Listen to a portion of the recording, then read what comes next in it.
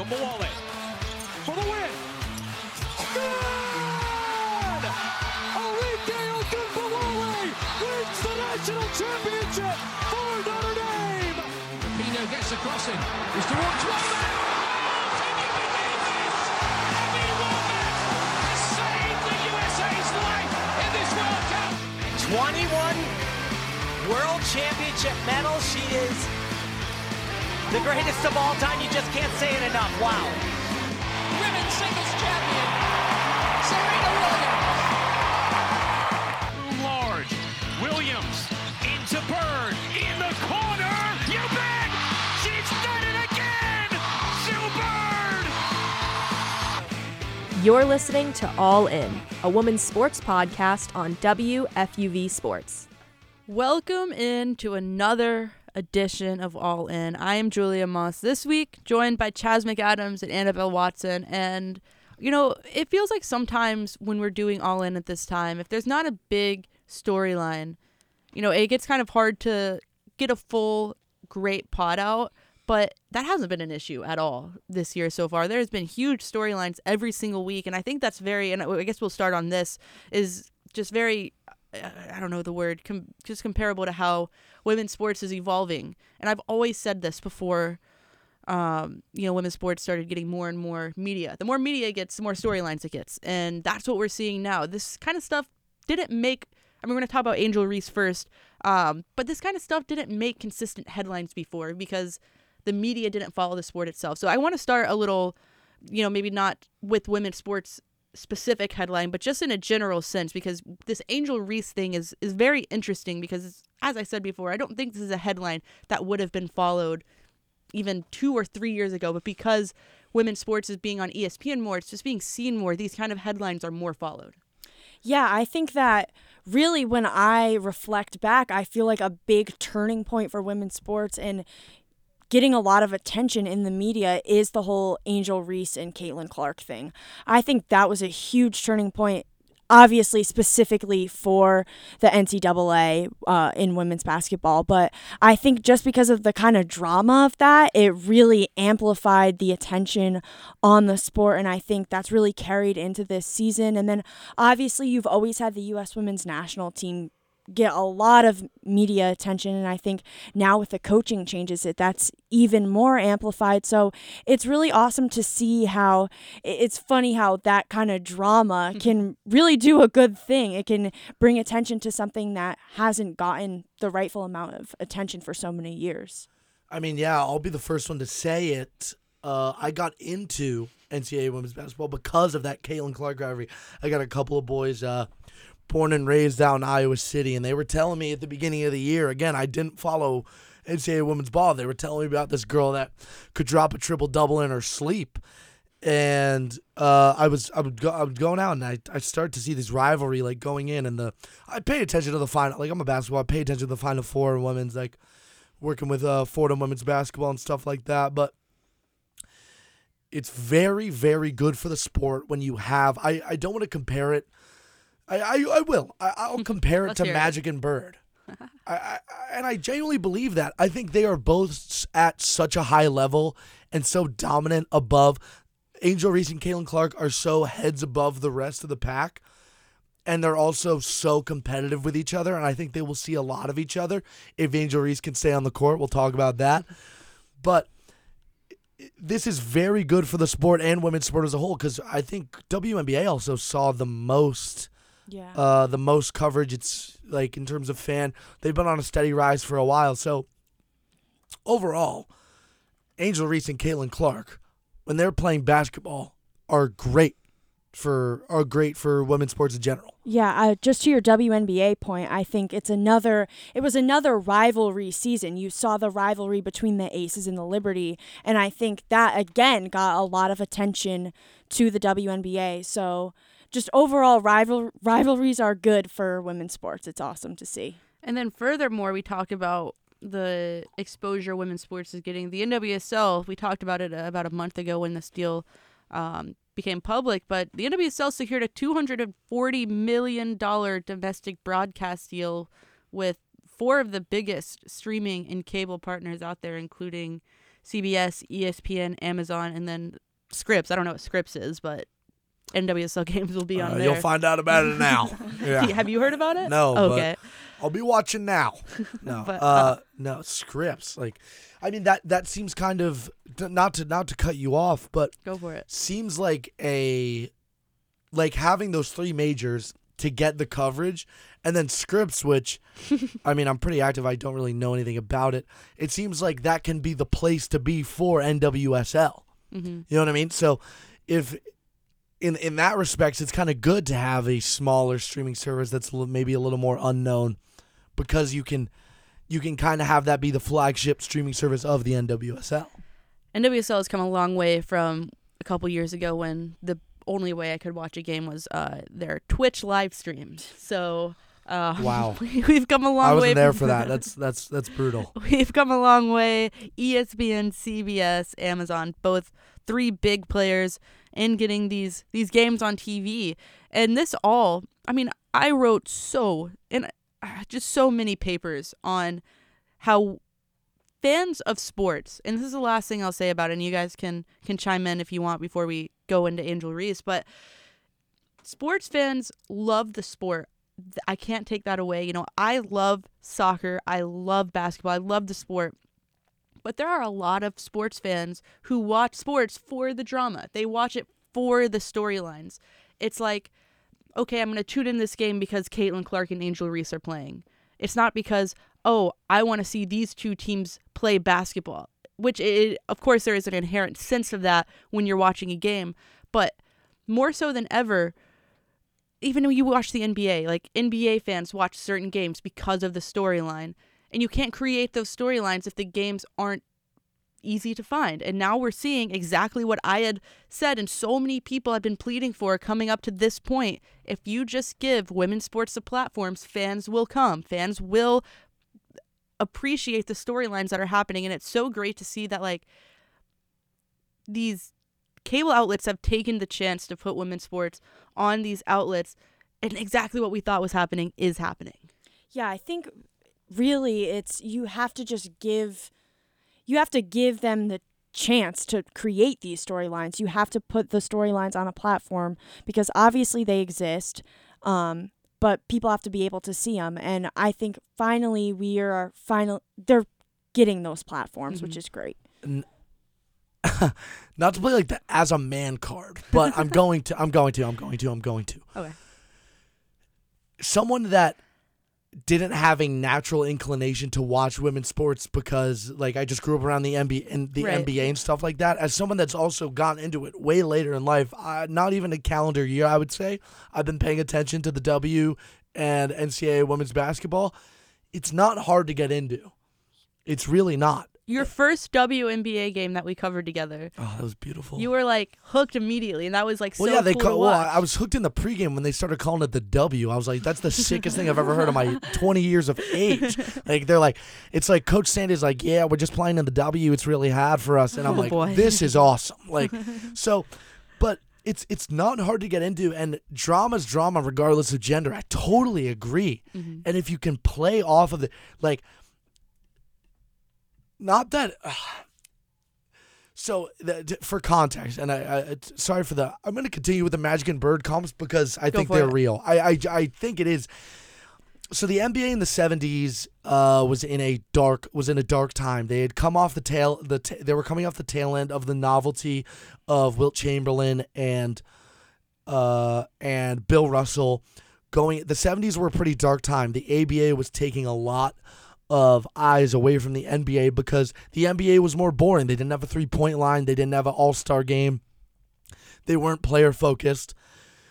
And then Magic Johnson and Larry Bird come up in rival schools back when Indiana State have you heard of Indiana State besides in the context of Larry Bird? No. Like, ever? Like, I was thinking about that the other day. What a fumble on the part of Indiana State not to be able to carry the legacy in those powder blues. Right. But they take their college rivalry, they go 1-2 in the NBA draft, and they saved the league.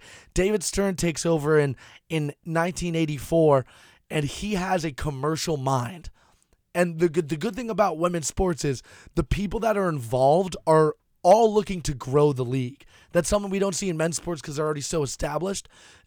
People that work in the WNBA, people that work in the NWSL, they watch, seeing the sport grow is part of their goals. Commercial success is a part of their goals as much as championships, good on-court product. David Stern was kind of one of one in that when he took over the league back in '84. So to see what he did, like the Magic and Bird rivalry isn't as big without Stern. And we have people in place in the NWSL, in NCAA Women's, in the W, that want to see the sport grown. If we have players on the court like this, and once they get the platform, I think we're going to see an exponential, meteoric rise of women's sports. It's already starting, and that's what's so fun about it is that, I mentioned the growth from Twitch to CBS and ESPN. Great. Twitch is insane. Twitch is, like gifted subs for like this next header is insane. I mean, that's exactly what was happening here. But yeah, no, it's growth, I think, especially when you're talking about media and sports, it's very exponential in nature. So like we're seeing a lot of growth now, but it's only going to keep growing and at a faster and faster rate. And that's what's most exciting, or at least I hope. All signs point to that being the case. But we're going to transition more into a specific topic. And the first thing, we're going to talk about U.S. Women's National Team in a little bit, but we're going to start in the NCAA Women's. Angel Reese returned to action yesterday, defeated Virginia Tech, who is, that's one hell of a game to have to come back to. I mean, Virginia Tech made the Final Four last season. Really, really great team. Angel Reese scores 19 points. Looks like she's ready to help her team again. Still no confirmation on why she was missing. At first, it seemed like a coach's decision. And then, Angel Reese starts talking about mental health and all this other stuff, which athletics and mental health is a huge topic of conversation. But the way it was painted at first was not like Angel Reese needs a mental health break. The way this was painted was like Angel Reese did something wrong and that's why she's not playing. That's why it's a coach's decision. And unless the coach's decision, there is a world out there where Kim Mulkey was like, your mental health isn't where it's supposed to be, you're not playing. But I don't know if I think Kim Mulkey is a type of coach to even do that to begin with. So I don't know what to think of the way this post-game press conference went, but I want to hear what you guys have to say. I think so. What's murky to me is that in Angel Reese's last game on November 14th, Kim Mulkey pulls her after 14 minutes. So what happened in that and then didn't play again? Yeah, that's the bizarre part. It wasn't performance. She had 11 points in 14 minutes. Yeah, she was going crazy. To me, the question is like, what happened at that specific moment for Kim Mulkey to be like, all right, like she's done? It's just that part is weird to me. Like, if she was taking a mental health break in the middle of a game, like I just don't get that. I don't get that. But if it was kind of a more coach's decision, I guess that makes sense that she would pull her in the 14th minute.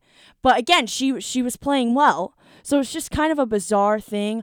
If it is true that she needed a break and she had to go and take care of her mental health, I think that's obviously very important to do, and she deserves to have that time away because she said in that press conference, I don't want to become a cancer in the locker room. I don't want to bring other people down, and I think that's very important. And obviously she has to take care of herself first.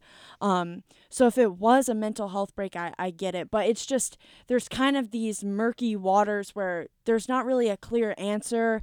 And then you have Kim Mulkey like blaming the media and saying like, what a psychopath. She said like she walked into the press conference and she said, it's a wonderful profession until I have to deal with y'all. So like God forbid, this is what really makes me mad is when go off, Julia, I'm ready. God forbid there are a bunch of people sitting in a room wanting to hear from you so they can help you grow the sport that you coach. Like, what is wrong with her? What is actually wrong with her? Why is she picking a fight with the media when the media is not out to get her? I don't know. The media's not. They just want to know what's going on, and it's their job to figure that out. They're not out to get Kim Mulkey, although on a personal level, they definitely should be because how she's being how she's treating them, and also her view on COVID is so weird. Oh my gosh, I can't stand her mindset. In women's sports, that group of people that you're looking out on the podium at are a bunch of people who are going to write about your team.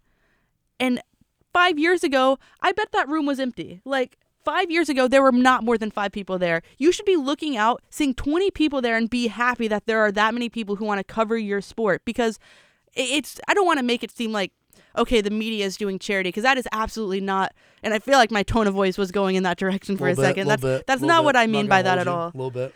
That's not what I mean by that. What I mean is that the game is growing and you're watching it grow in front of you. And you work in that profession that is growing. You should be happy about that. You shouldn't be picking fights with the people who are a part of that growth. Because you guys should be, this is really what I was trying to get at. You guys should, the coaching staff and the media in women's sports should be a partnership. Because you're both trying to grow the sport. And I don't know what the media particularly has done against Kim Mulkey and LSU's team that's making her so upset. I think her issue is that the media was, from her perspective, kind of filling in the lines about why Angel was missing. That's their job. And she's being intentionally vague about what happened. And then she said, some of you take it to a personal level. Well, the nature of the situation is that it's a personal thing. So maybe if she didn't want them to talk about Angel Reese's personal life, then it's just like the nature of the situation is that it's personal. So you can't attack the media for taking it to a personal level, quote unquote. I don't like Kim Mulkey. Uh-oh, you're about to defend her. I've never liked Kim Mulkey.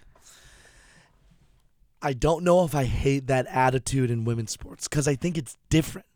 Because in a world where everyone is trying to grow the sport, her kind of being the Belichick and being, not to be like the Patriots fan, and just being like, not in hating the media, just being like, I don't care if it's an empty gym. I'm here to win basketball games. That's kind of cool to me. It's not cool to me as someone who wants to see the sport grow. I know that, and I don't think she's directly like killing the growth of the sport. I don't either. I obviously have bias towards like the journalist side, and but on like the Angel Reese thing specifically, I think mental health is important in athletics. I think it's also really easy to cry mental health when you don't want your actual situation to be brought out. I'm very firmly of the belief, because the way she pulled her in that game, it had to be like Angel Reese was academically ineligible for that game. And well, that's what everyone's saying. And then Kim Mulkey realizes it, or gets told by athletics, like, pull her out, and she gets pulled. Yeah. Like, there's no other reason she would get pulled, Annabelle. Why else would it be? No. I'm just saying I can't see. Like, I just feel they would be more prepared than that. You don't think Mulkey would be like, screw LSU athletics, screw the rules. Kim Mulkey would die to win a out of conference. Cannon, I don't know. She's a glass. She also like can't take criticism. It feels like a little bit. I feel like she's kind of a glass cannon in that. She's always ready to talk, but whenever someone's like, you look like a colorblind dentist, design your outfit, she like would be offended. I'm not a fan of her. I'm not a fan of the way she went about it. And I think she definitely has like a little bit of a like God complex when it comes to LSU basketball. I could totally see her being like, I don't care what athletics says you're playing. And then one of her assistants comes up, it's like, they're going to fire you if you don't pull Angel right now. And she's like, okay, Angel, come out. I think that my theory is that there was like something brewing in the locker room, and maybe Kim Mulkey got a indication that things were going to flare up. Do you think even maybe with more. Flage because of like her mother's response? Well, honestly, no, that's not a terrible take. That's another thing that's just like such an outlier of the situation that we the forget mom about. Beef. Like the fact that Flage Johnson's mom is like piping in on this drama. Like, so she's the one that fanning started. The flames. Is she the one that started the academic eligibility I rumor? have no idea. I mean, it was definitely perpetuated by her. And again, that's another reason why Kim Mulkey can't really come for the media that much about making it personal. Okay, maybe talk to Flage's mom about making it personal on Instagram. I bet she has. Yeah, but I think they're trying to be a closed-door team. I mean, they're like they're top 7. They're like one of the championship favorites. I mean, to repeat. I just don't know if I think Kim's just trying to keep a closed door locker room, okay. which I don't hate. I have something to say about that. we were talking about Bill Belichick comparisons, this and that.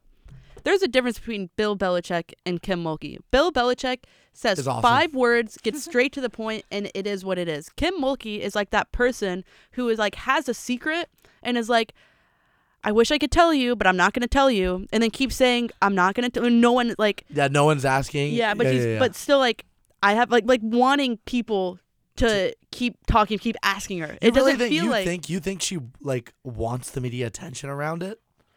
I am saying that there is a very big difference in the way Kim Mulkey talks about this and the way Bill Belichick actually couldn't give an F about what the media says about him. Like he is straight. He says That's exactly. why I think Kim Mulkey thinks that too.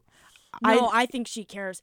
Kim Mulkey fans the flames while also being secretive. If she didn't care what the media said about her, she would not be wearing those outfits. That's a great point. They're really bad. She's bad. That's like I like the outfits. I think they're Why? kind of fun. Like what? I think they're kind of fun, but she's a distraction. Like I think the outfits are fun if you're going to embrace what comes with wearing something like that. Mm-hmm. But the other thing is like when like Bill Belichick doesn't outwardly attack the media very often. He just doesn't give good answers. He's just like, "Yep, we're going to work on it." He sometimes attacks the media. Sometimes, but not to a I mean, is this the first time Mulkey's done something like this? No. She's always been like anti-media. Well, with the whole COVID situation when she was at Baylor, she had a war with the media because everyone was like, "You're insane," because she was like, "We shouldn't be testing these players because they're all getting COVID."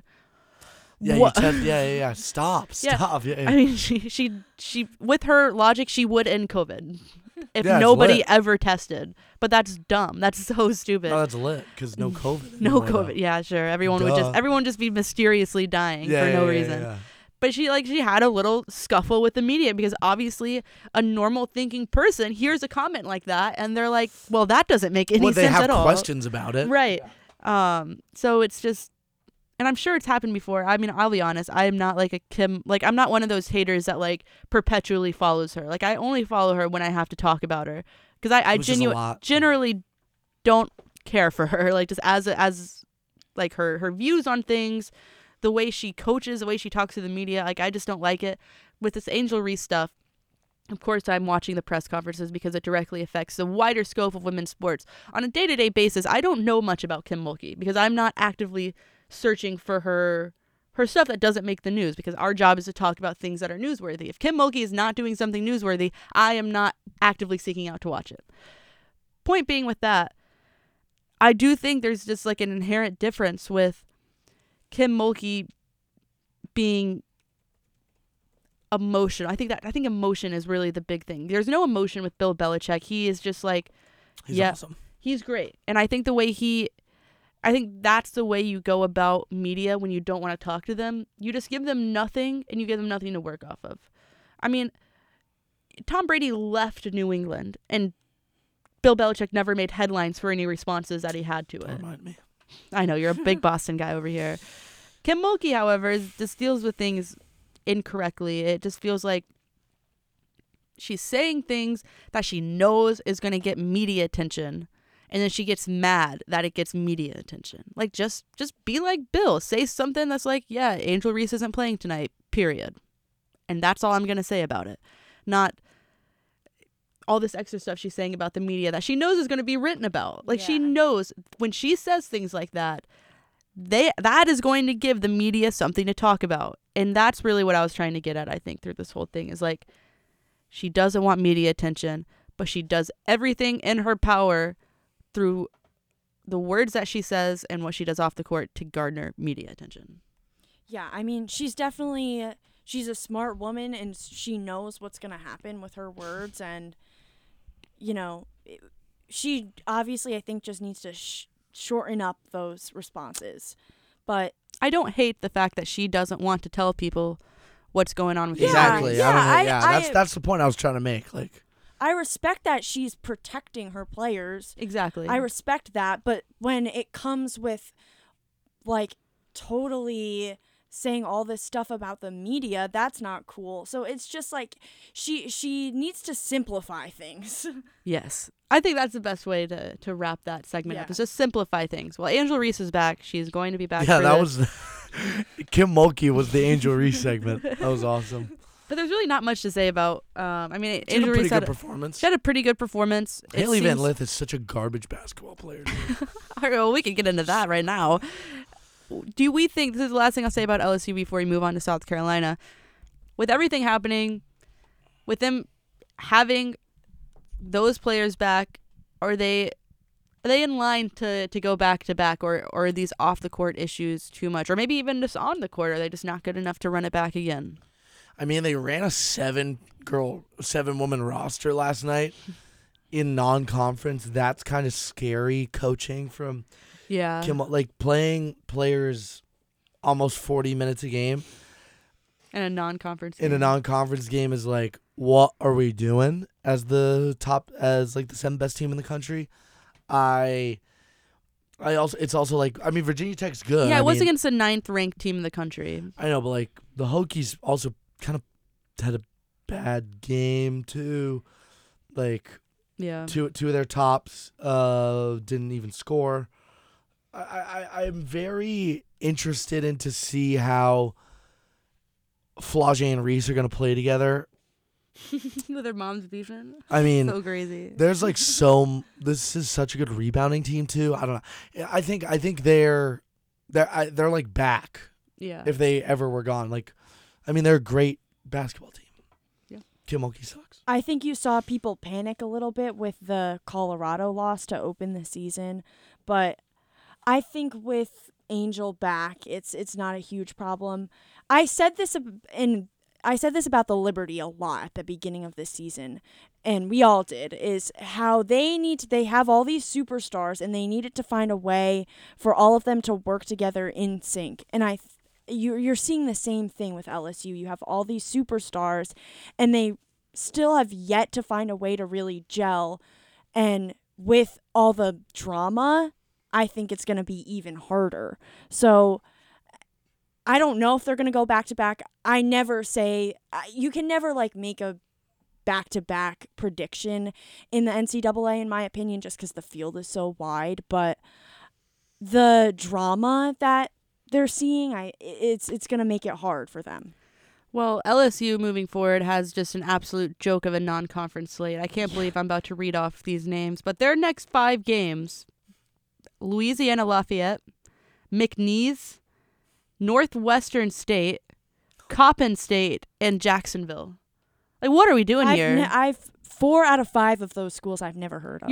You just won a national championship and you can't make a better non-conference schedule than that? Like, come on now. What are we doing here? And they've already played Texas Southern, SLU, and that, I don't mean St. Louis University. I don't know Southeastern Louisiana. I don't mean St. Louis. I mean Southeastern Louisiana. What are we doing here? No wonder they're ranked 7th. If they had any kind of a... Wait, what? I hate that, actually. Yeah, I mean, they play... No, this would be SEC basketball opening up here January 4th. The rest of their non-conference slate is... I would be surprised if any of these teams is ranked in the top 100. I mean, a lot of these are Division II. This is ridiculous. I'm just now looking at this. This is not. Yeah, same. I did not see that. That's really bad.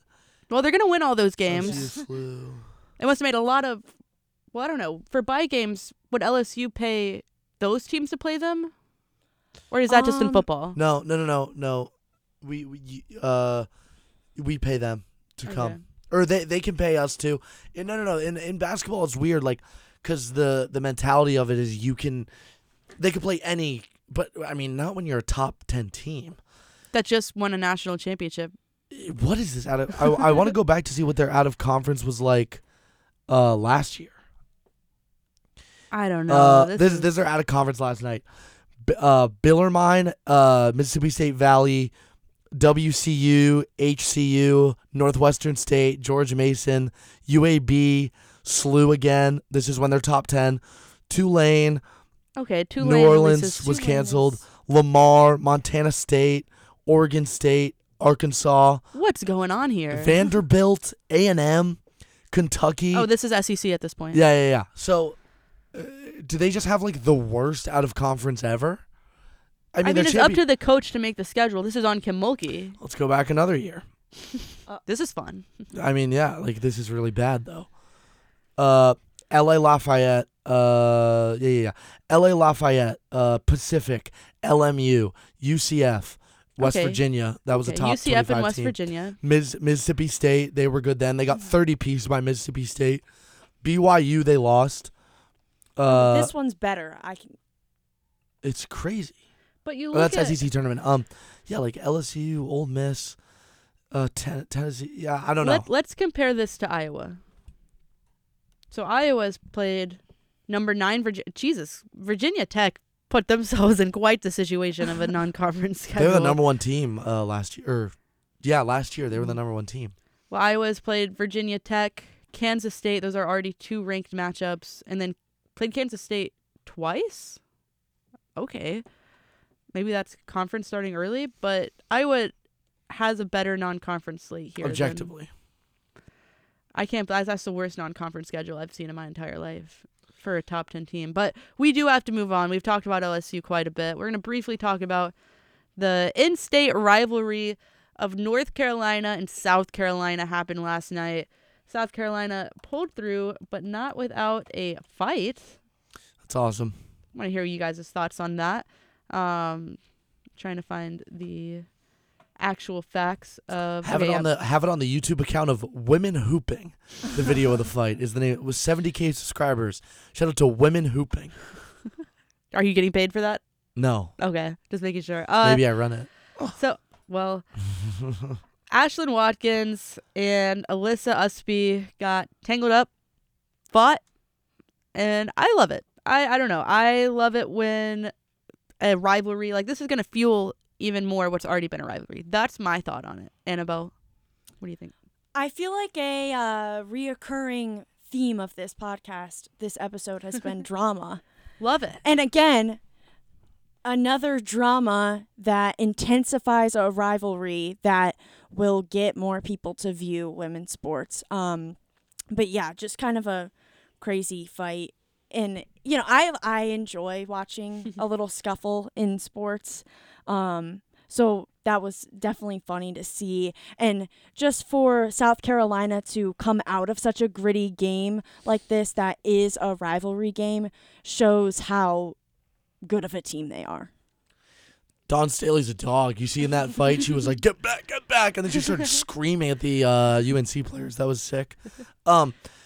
Talk about a real players coach. Yeah. She's Dawn the best. Staley. And she's a real scout players coach. She always gives shout out to her scout players, which I have obvious bias towards. Right. It started with like a little loose ball scrap, and shout out UNC for like just be. I think UNC they're a smaller team, and they were going to get up against some pretty big girls like that. That U of SC team is huge. Mm-hmm. So it's a top 25 matchup on opposite ends of the spectrum, but this is like attitude from this UNC team that makes me think they can rise in the rankings. I don't think the in-state rivalry they could have been playing like Grambling, like, you know what I mean. As long as they're playing a number 1 team, at least that's what I saw, because I don't think the U of SC and UNC rivalry is that big. Mm-hmm.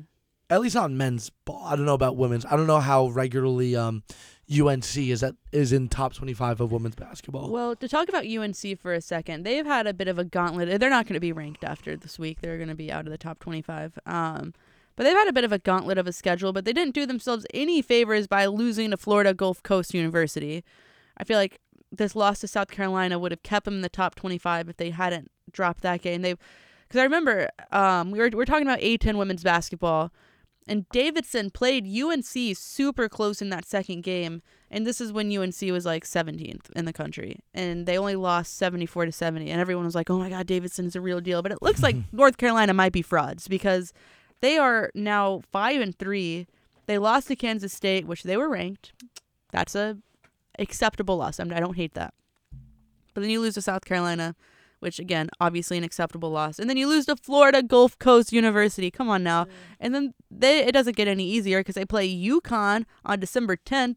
That's in less than 2 weeks. That's not going to be easy. They play Notre Dame. They play Florida State. All of these ranked matchups. Dame. Louisville, ranked. North Carolina, NC State, rather, ranked. Duke should will be ranked at some point probably, and then NC State again. Like, they play in a very difficult conference, and they loaded up their non-conference schedule, and it's not going very well. So North Carolina, best of luck to you once you get to conference play, but you're going to have to win the ACC to make the NCAA tournament. Yeah, they won't get a double.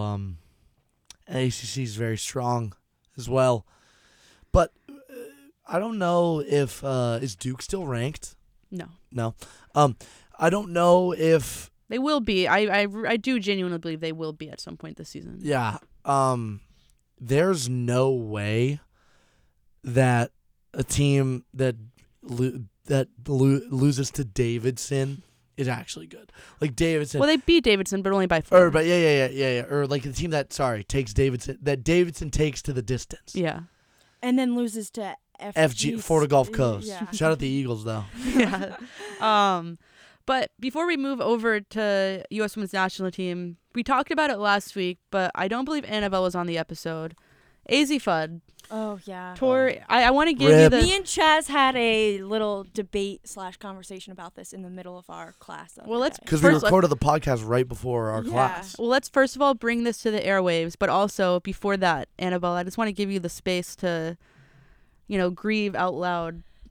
And where do you think this team heads from here? Yeah, so it's just incredibly frustrating because you become so optimistic when Paige comes back. Yeah. And then it's like, we're so back. We're so back. Yeah. And then it's like, no, you're not. AZ Fudd, another tornado. It definitely, and I said this to Chaz when we were talking about it in class, definitely brings up questions about, okay, is it the training staff? I think, and this is hard for me to say, part of it is Gino is an old school coach, and it might be some of these girls who are in this next generation, maybe they need to be treated like a little softer, and like I don't know how to. But shouldn't the next generation be more like, they should be more athletic? Like, they're not playing in Converse anymore. You know what I mean? They should be more athletic, but the way that you are trained should be different as well if you are going to be playing more games. Right. Like you mean like less, like Gino's probably not paying as much attention to like recovery times. Like, I could see that. I don't think they don't have modern facilities. Like, the competitive nature is more now, and I think the wear and tear on different joints and ligaments is more. Mm-hmm. So the athletic training staff has to improve with it. True, what I'm saying is, I don't think Gino is the type of coach who they're going to go and have this really hard practice where he's probably yelling at them and really pushing them. And then he's not going to be like, girls, we're going to go do like a recovery workout in the pool. Like, I don't think he's doing that kind of thing. I love Gino. I love Gino as well. And, I can't, the players love him. The UConn players love Gino to death. So it's not necessarily an issue with his coaching, but it definitely raises questions. What's the problem here? Because you have... Your whole team is getting season-ending injuries every season. Yeah. And it's happening twice to one of your star players. So it just brings up a lot of questions. I don't think it'll ever really be answered because it's going to make UConn look bad either way, probably. Or it could just be bad luck. It really could just be bad luck.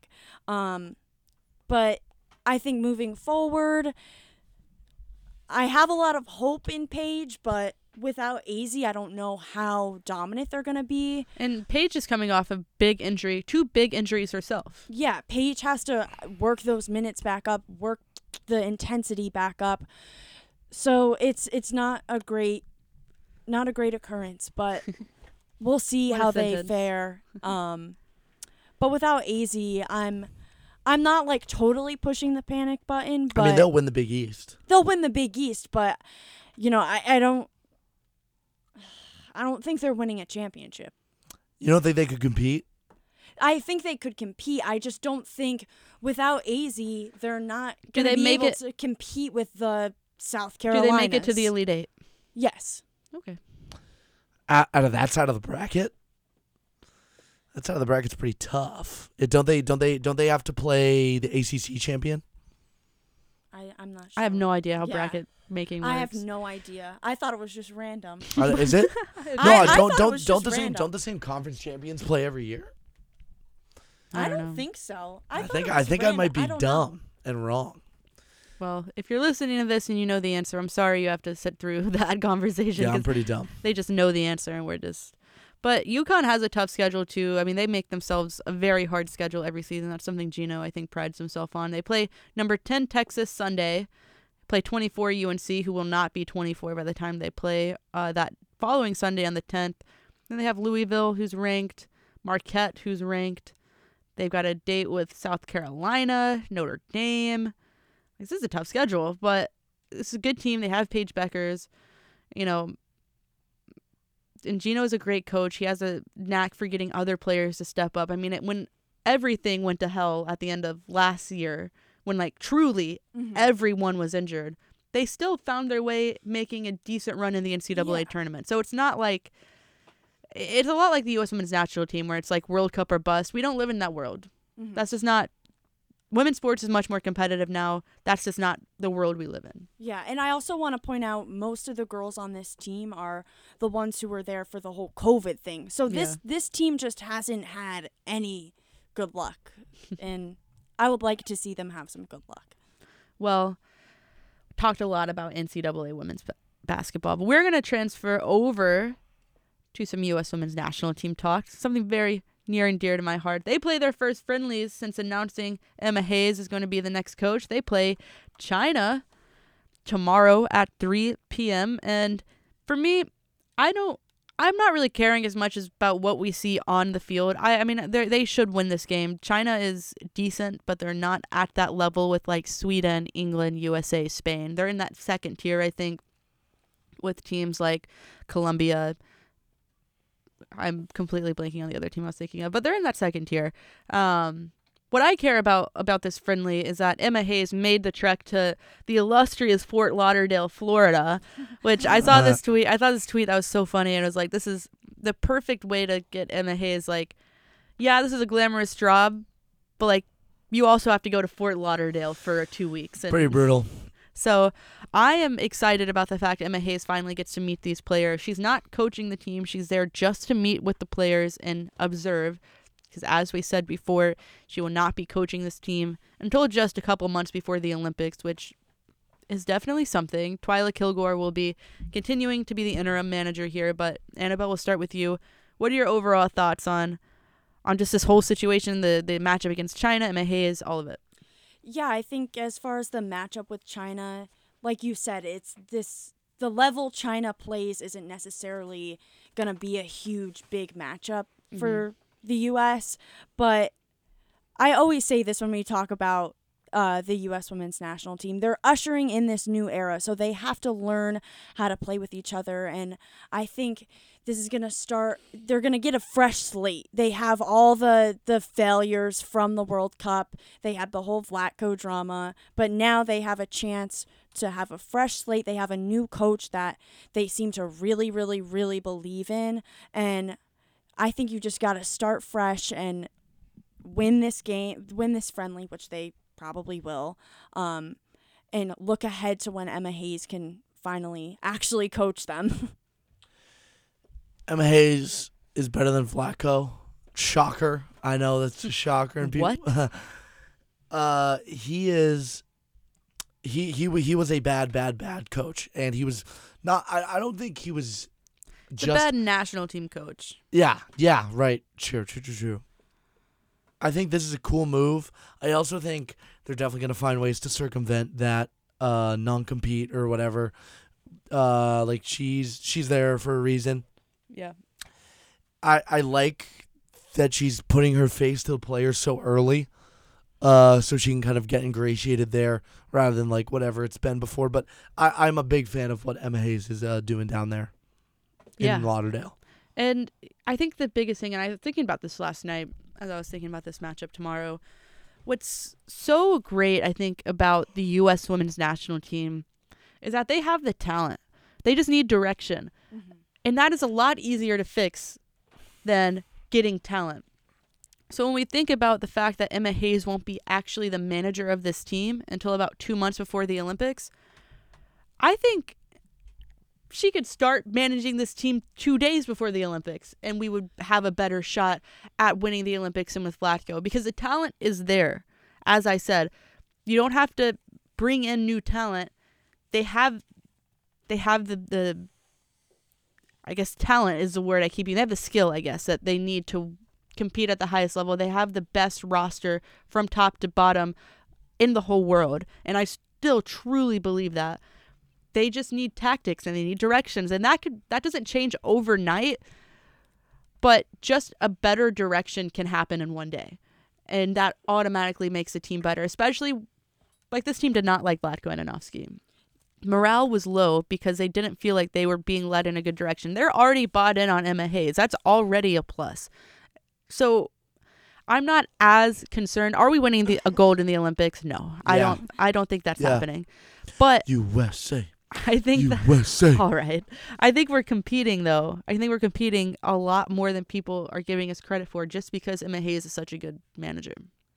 We have the tools. I think Emma Hayes just needs to build the building. 1,000%. Fire analogy. Thank you. No, we have the. It's just about we have the pieces. Mm-hmm. I was about to do another dumb analogy. We have no. We have the right pieces about how they Talented fit enough together. roster, It's yeah. how they fit together. 100%. And the last thing I'll mention before we wrap up the show is the roster itself was really interesting. Crazy. This is the first roster that has, some Emma Hayes influence on it. But no, I don't think anyone should be panicking here, because this is a perfect camp here to really try something new, because we're far enough away from the Olympics to be able to try things, but close enough to where whatever happens at this camp can be used to make decisions when we get closer to the Olympics. This is a perfect sweet spot of screw it, let's bring in these players, see how they react in this camp, and see who survives, because that's what the U.S. women's national team is as a whole. And so a lot of new players, some very familiar faces left off the roster: Alex Morgan, Kelly O'Hara, but Abby Dahlkemper is back from her back injury.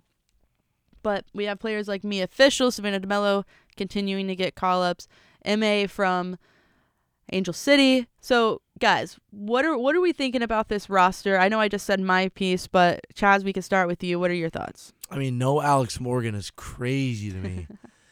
She is I would say she's the face of women's soccer. Maybe Rapinoe, but she kind of gets a lot of negative press. And she's retired. Yeah.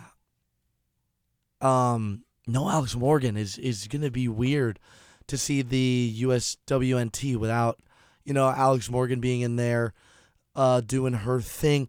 But I like the new move, especially with a new coach, kind of out with the old, in with the new. Not that they're discounting what Morgan and those players did for the U.S. women's national team, but she definitely, Emma Hayes, having influence over this roster and making, I would say, such bold decisions is a good thing, because from what we saw with how good this team was and how terribly they were managed, any change is a good change. And Twyla did say that, no player left off the roster in this camp in particular has any indication of being left off another roster in the future. So definitely no reason to panic there. But Jenna Neiswanger is on this roster, and that's so fun to me because she, Rookie of the Year, plays for Gotham FC.